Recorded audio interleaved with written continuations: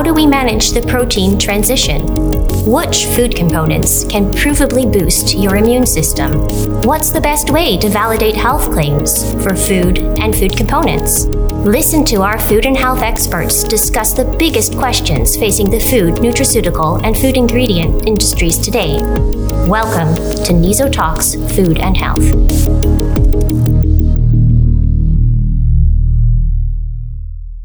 In this episode, we talk about smarter processing in food. Having chosen the right protein source, the challenge turns to ensuring you can maintain the desired functionality of that protein during processing. In addition, you can deliver the associated benefits to your customers. In this podcast, you can find out the role of processing in protein functionality. In a protein transition, protein functionality is a very hot topic, very important. Also the relationship of protein functionality and processing. So therefore, I will be talking to Peter de Jong. Peter de Jong is a principal scientist processing at NIZO, but in addition, he's a professor at the Van Larenstein University in dairy process technology. Peter, welcome. We just mentioned protein functionality and relationship to processing. So why is protein functionality such a key issue for process development?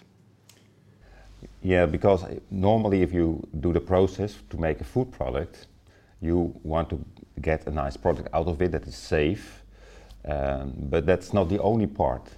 It's also important that you have a good functionality of protein, because proteins is a very major component in food products. They enable texture and also taste, and even health relationships are available. So, okay. Yeah. So if you then say that processing impact is important, so what type of impact of processing on protein functionality can you have? Well, the first one is that you have the denaturation of a protein. Normally, protein is of globular structure, and when you heat it during processing, it starts to unfold. And they get a different functionality, for example, in relationship to texture. But there's also another thing that's closely related to the processing. That's when a protein is denaturing, it has also an impact on the fouling of an equipment. As you know, equipment is always fouling. After 10 hours, 20 hours, you have to clean again. Yeah. And that's a loss of production time. So you want to avoid this denaturation stuff and the absorption of milk constituents or other ingredients to the surface of the steel surface in the equipment. Yeah. So you say that so that has to do with the application of heat, which makes the protein to denature. Then a simple solution could be to just turn down the heat. Yeah.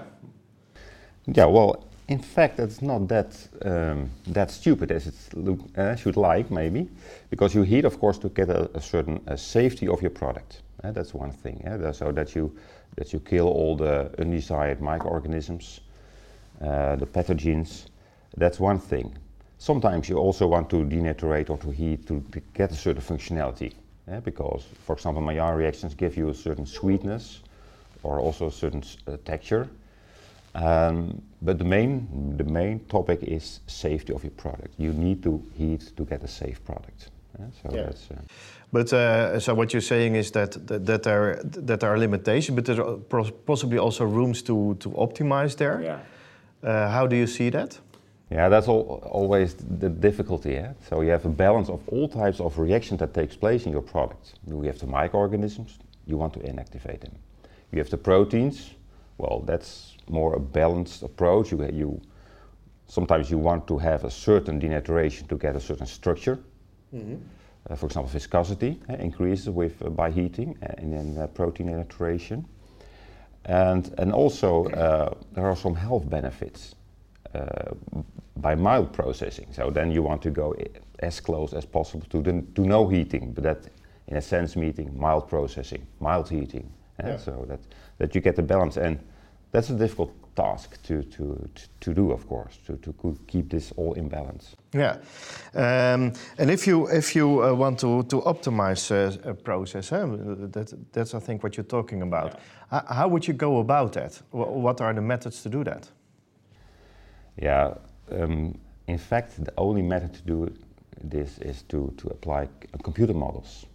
Because in the past it was more easy. You just designed a process that reached a certain temperature and certain pressure, and that's it. But now you're looking into the product and to the protein and functionality itself, and all the microorganisms that are there are lots of microorganisms in raw materials. So you have to deal with a lot of parallel reactions. And by making a computer model, that makes the interaction between the process conditions and what's coming out, so the functionality of the ingredients, the taste, the texture, then you can play with your process in terms of conditions, temperature, but also design, and then look what's coming out. And then you can find your optimal solution. So this is really not a black box model. This is really a knowledge-based approach, is what you are describing, right? Yeah, and it's good that you mentioned the black box because that can also help. What I said, you're making a model, mechanistic models, reaction models. That's more the white box approach, but also black box approach can help because your white box models are always limited. You cannot model everything. You cannot predict everything.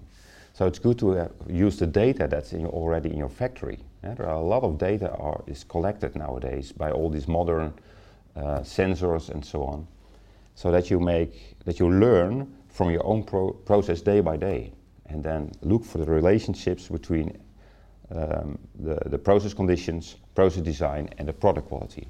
Yeah. And if you look at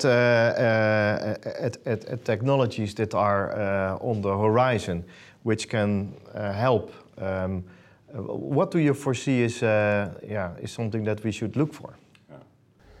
Well, actually, there are two important technology developments going on.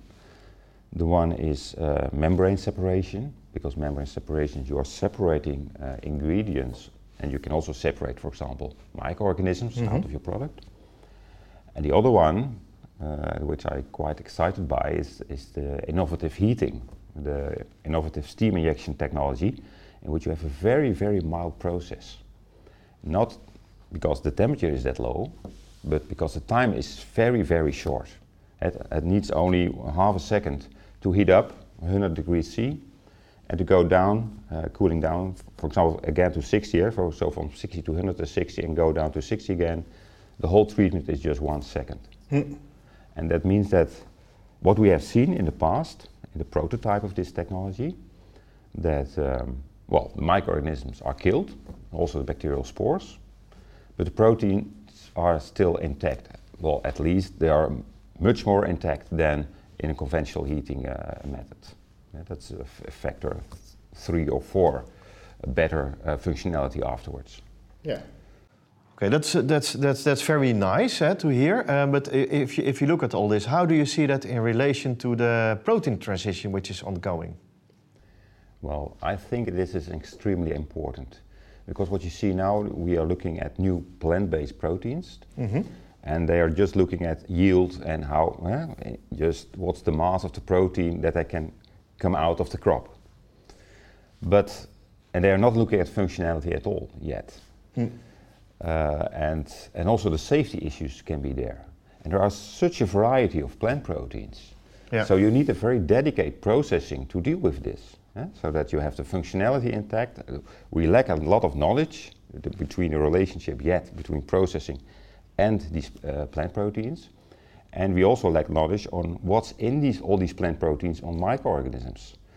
So, I more or less predict that there will become issues how to mild process these plant proteins, because they have to compete with the current proteins, the bovine proteins and so on, that are extremely good proteins from a functionality point of view. Yeah. So processing will be more and more important in the future, also for the plant proteins and also for the whole protein transition.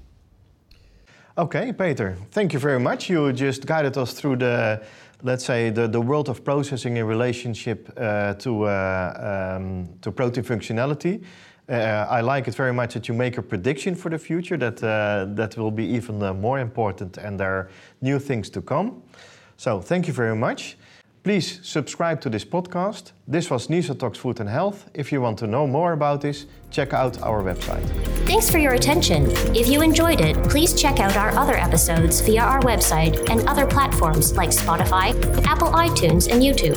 Subscribe through your regular podcast app to make sure you never miss an episode.